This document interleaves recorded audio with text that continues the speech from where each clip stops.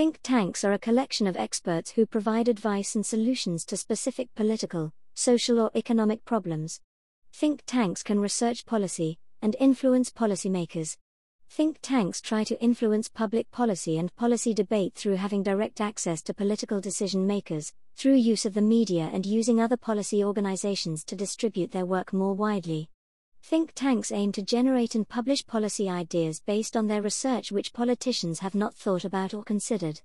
The Legatum Institute has gained an influence on Parliament and government ministers who support Britain leaving the EU. The Legatum Institute helped draw up a letter with Boris Johnson and Michael Gove to Prime Minister Theresa May which outlined certain Brexit demands.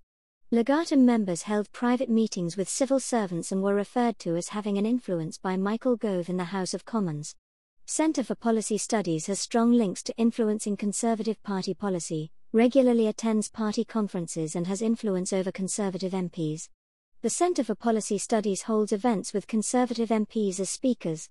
Lobbyists are paid to influence decision makers in the government, including MPs and House of Lords members, to create policies and act in the interests of their clients. How lobbyists influence politics. Influence can be achieved through political donations, gifts, and meals. Lobbyists work on behalf of organizations, and allow organizations to have influence over decisions that impact or affect them.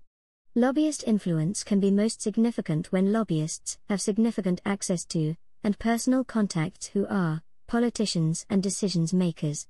Hanbury Strategy was set up by Amit Gill, a former special advisor to David Cameron, and Paul Stevenson, a director for the campaign group Vote Leave. Both founders have personal connections to senior decision makers within the Conservatives. Hanbury Strategy lobby primarily around Brexit issues that affect their clients. Corporations can have access to the government and so have significant influence.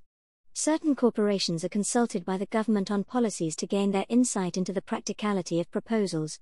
Corporations try to influence political decision makers by controlling of sectors of the economy so they can put pressure on decision makers and gain more favorable policies and laws.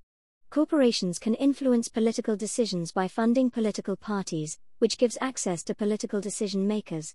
Corporations often hire lobbyists to gain access.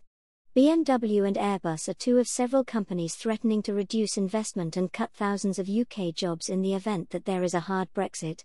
Bernie Ecclestone donated £1 million to Labour before the 1997 general election and led to the Labour government seeking an exemption for the company he headed, Formula One, from an EU ban on advertising tobacco. Hey everyone, thanks for taking the time to listen to this episode. I hope it was useful for your learning.